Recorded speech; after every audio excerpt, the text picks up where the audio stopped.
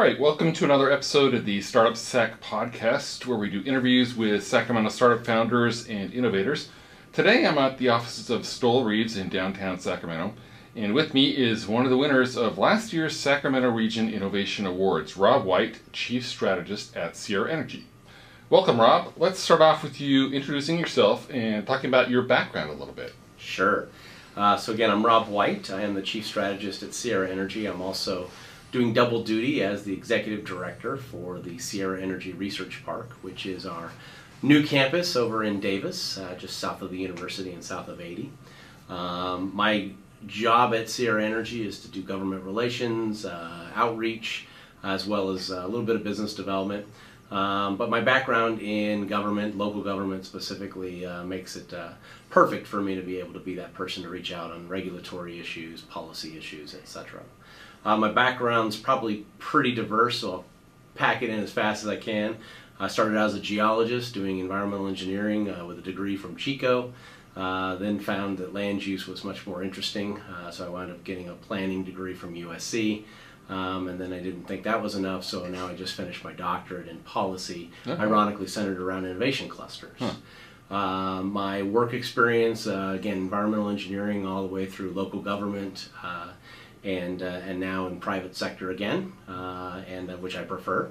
But the real interesting part, I think, of all of this, the theme in all of that conversation has always been around innovative technologies, and all the way back to when I worked for the company Tetra Tech, which was the environmental engineering company. I used to look at and evaluate remediation technologies at the scale that Sierra Energy is. So I have a lot of background and interest in this area. So for those who aren't familiar with Sierra Energy, can you describe what Sierra Energy does and the game-changing innovation technology that you guys have developed, the Fast Aux gasifier? Sure.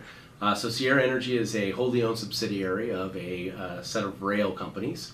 That primary rail company is Sierra Northern, Sierra Railroad Company, of which Sierra Northern is one of those subsidiaries, as well as Mendocino Railway, which runs the Skunk Train.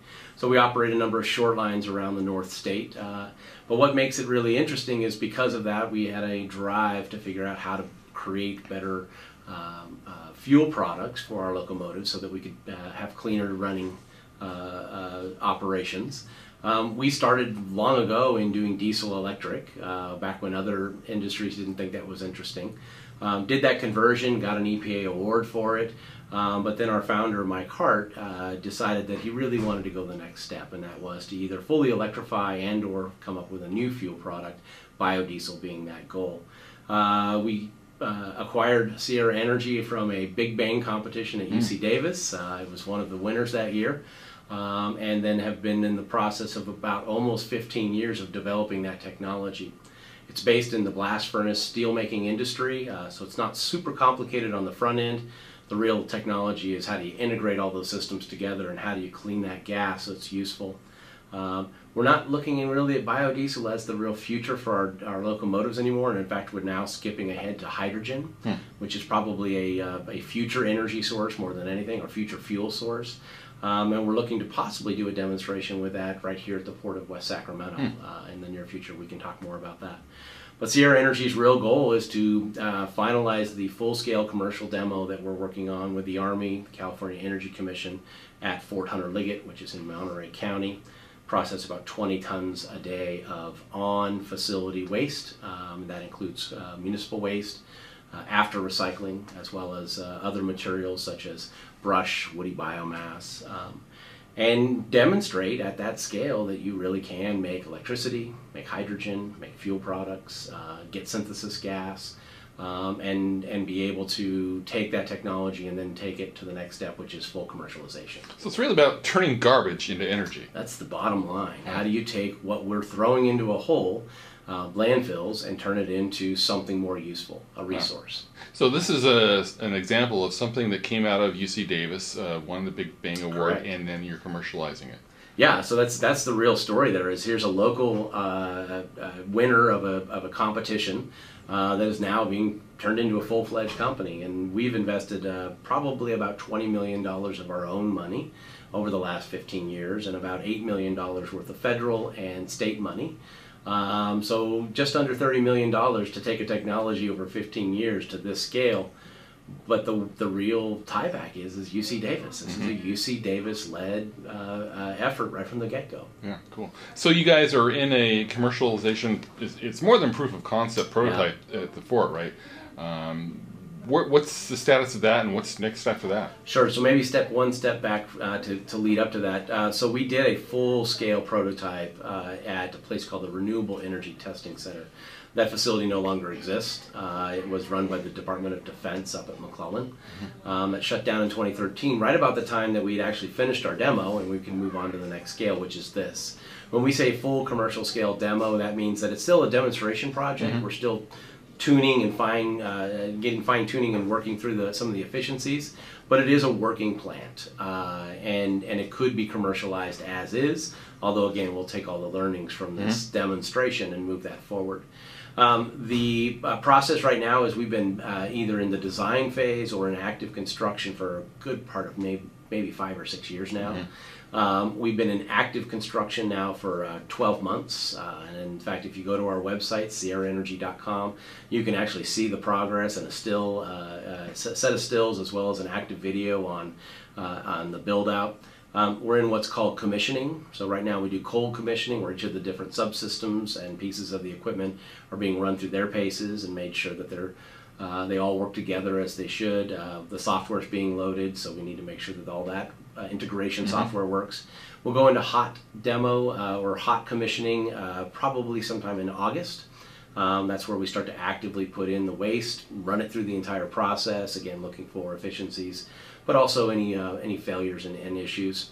And then we'll have full runs, if that goes well. We'll have full runs starting in September. So that'll be perfect timing for the next Innovation Awards. Perfect timing. In fact, it'll be a great story to be able to say, hey, last year, here's a winner, and look, now they've done the project. So that's a great segue. So Sierra Energy was a winner in the sustainability category at last year's Sacramento Region Innovation Awards. And you were honored alongside other finalists like Electroscan and Blue One Energy. What's that experience been like for you and your team with this new program that Stoll Rives has incorporated here? You know, I think it's fantastic, and we're really thrilled, again, thankful to Stoll Rives, but also the Sacramento Business Journal for really moving this project forward. It's something that's been needed in the ecosystem for a while. Innovation is happening around Sacramento, and it's hard to know what all of those things are. I mean, Startup Sac's doing a good job of helping to get the word out, some others. But really bluntly, there's a lot going on that people don't know about. This gives a chance for us to really see not only current technologies, but also up-and-coming technologies. So we're thankful to be one of the first inaugural winners. We're thankful that Stoll Rives and Moss Adams with the Business Journal have decided to make this an annual occurrence, so year 2. We're hopeful that we see a lot more candidates come forward. I'm thrilled to be on the judging panel this year, but bluntly, this is a great forum. It's an additive forum to what we need for our ecosystem for innovation. Yeah, so you mentioned you're going to be judging the sustainability category. Any thoughts on that?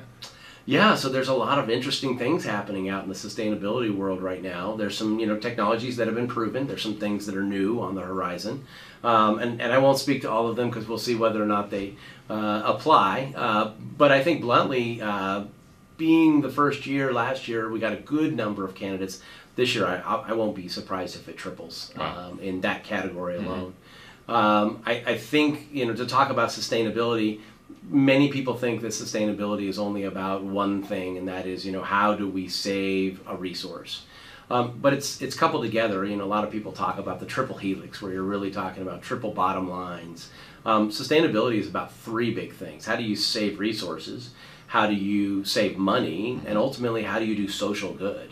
So I think people are going to see the sustainability category differently this year than they did even in the past, and think not just about resources, but how do I meet maybe all those metrics? So you're also the former Chief Innovation Officer for the City of Davis. Correct. And you talked a little bit about the innovation here in Sacramento region. What are your thoughts on how that's evolved over the past few years? So let's talk about, first and foremost, thrilled that City of Sacramento finally stepped forward and named a full-time Chief Innovation Officer. Yes. Congratulations to Lewis Stewart. We stole him from the state, and that's a huge coup for Sacramento. Yeah. Now, he was already here in the region, but bluntly, for having him be able to focus on Sacramento specifically. But the region in general will be informative, but also, I think, a crucial step forward. I was the first Chief Innovation Officer for Davis. They're on their second one now. I was the third one in the state. I was like the 10th in the country. So when I came on board for Davis, it was something people didn't know what it was. And so we got a chance to help really define some of those things.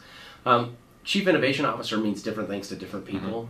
In Davis, it meant moving forward innovation parks and research. It meant being coupled with the university. Also meant economic development and the outcomes from that. I think for Lewis, it's going to be even one step better, and that is how is the whole city of Sacramento a test bed, a living laboratory, as you might think. And the autonomous vehicle program that they're trying to move forward is a great example of that. Why shouldn't we be that place where these really roll out and interesting things are researched? Do the innovation officers of Sacramento and Davis work together, coordinate at all? They do, absolutely. And I think that's really true about the economic development folks across the region. The good news is that innovation and economic development, a lot of those things go hand in hand again. Innovation, the only difference there is you're really talking about new starts and entrepreneurialism. You're talking about small businesses that might be a little slightly different than those you might normally see.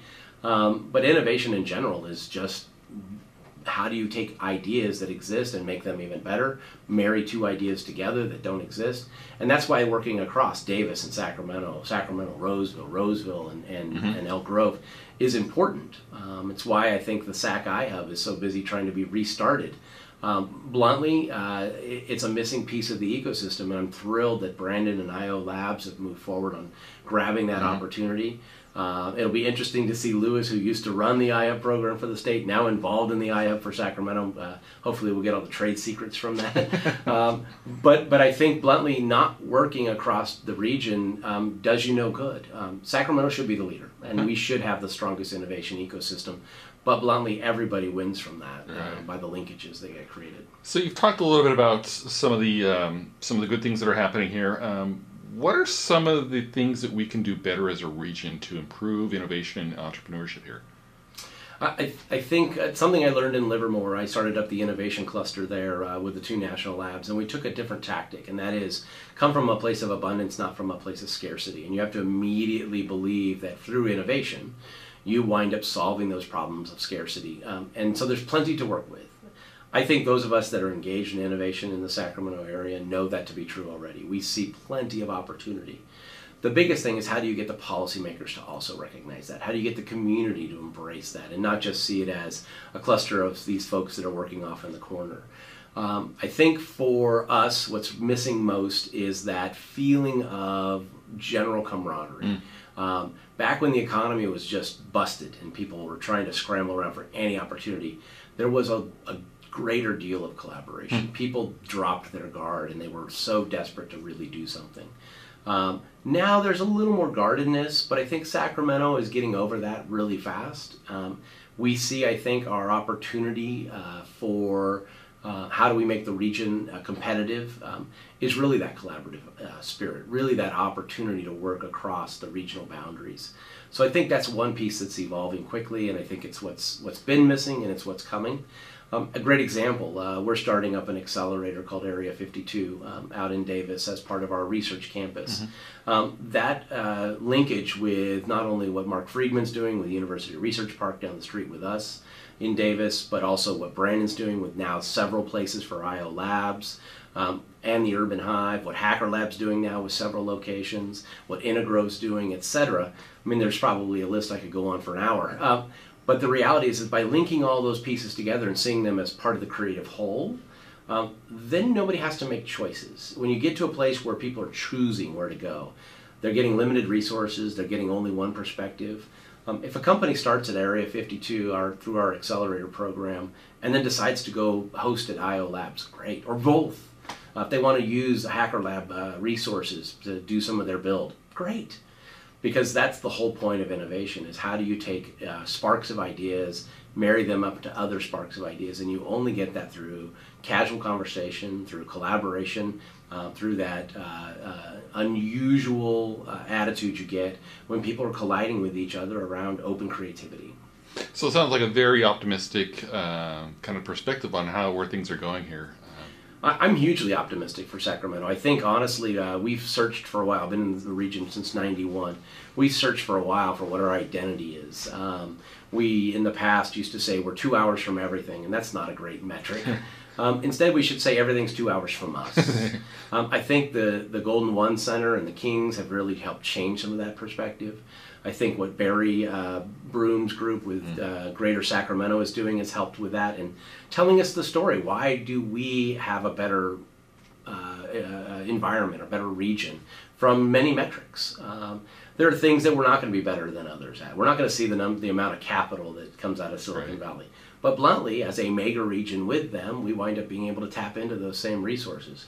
Not to the same degree. You're not going to see money just walking down the street like you might if you go down to Sand Hill Road. But you most certainly see a lot more of it than we've ever seen before. And as people in general across the innovation spectrum globally are starting to look for new opportunity, Sacramento is a huge opportunity space because it isn't as tapped out as a Silicon Valley, as an Austin, as a Boston. So for us, I think the future's super bright. I mean, I don't see anything but up from where my perspective is. We wouldn't be starting up Area 52 if we thought that, it was going to be a struggle. Bluntly, I keep getting calls of, hey, are you open? And I keep saying, we're in the midst of renovation. We'll be open soon, but we got to get this done first. So people are hungry for these type of opportunities in our region, but I think we're going to see it as an attractant from others as well. Great to hear. So lastly, if you could give one piece of advice to emerging innovators, what would it be? One piece of advice. Don't get distracted. I think a lot of people, what happens is they get into what I call the shiny object mode. And they're so busy trying to create, and then they see another opportunity come skating along that seems parallel, that they get off track. An innovator or anybody that's working in these new tech areas, your biggest thing is staying disciplined, staying focused. It's easy to start to jump tracks, and then you're so divided in your interest you can't get what we're already working on done. Bluntly, if you're a good innovator, there will be plenty of next opportunities. Finish what you're up to. Either finish or fail, whichever comes first, and fail is okay. I think that's another thing that messaging people forget. 9 out of 10 times you won't make it, and it won't work out. No problem. That's why it's what it is. But as an entrepreneur or an innovator in general, just being focused, finishing, and then calling it good enough to move on to the next piece. And I think that's maybe the last wrap-up of that is don't be afraid to let it go, too. Once somebody else comes along and can take it forward, typically the inventor, the founder, the innovator isn't the right person to grow it. I think we forget that a lot. People as founders want to stick around a lot longer than they should. Get it to a place where it's easy for others to take on and then live that vision, and then be okay with where it goes.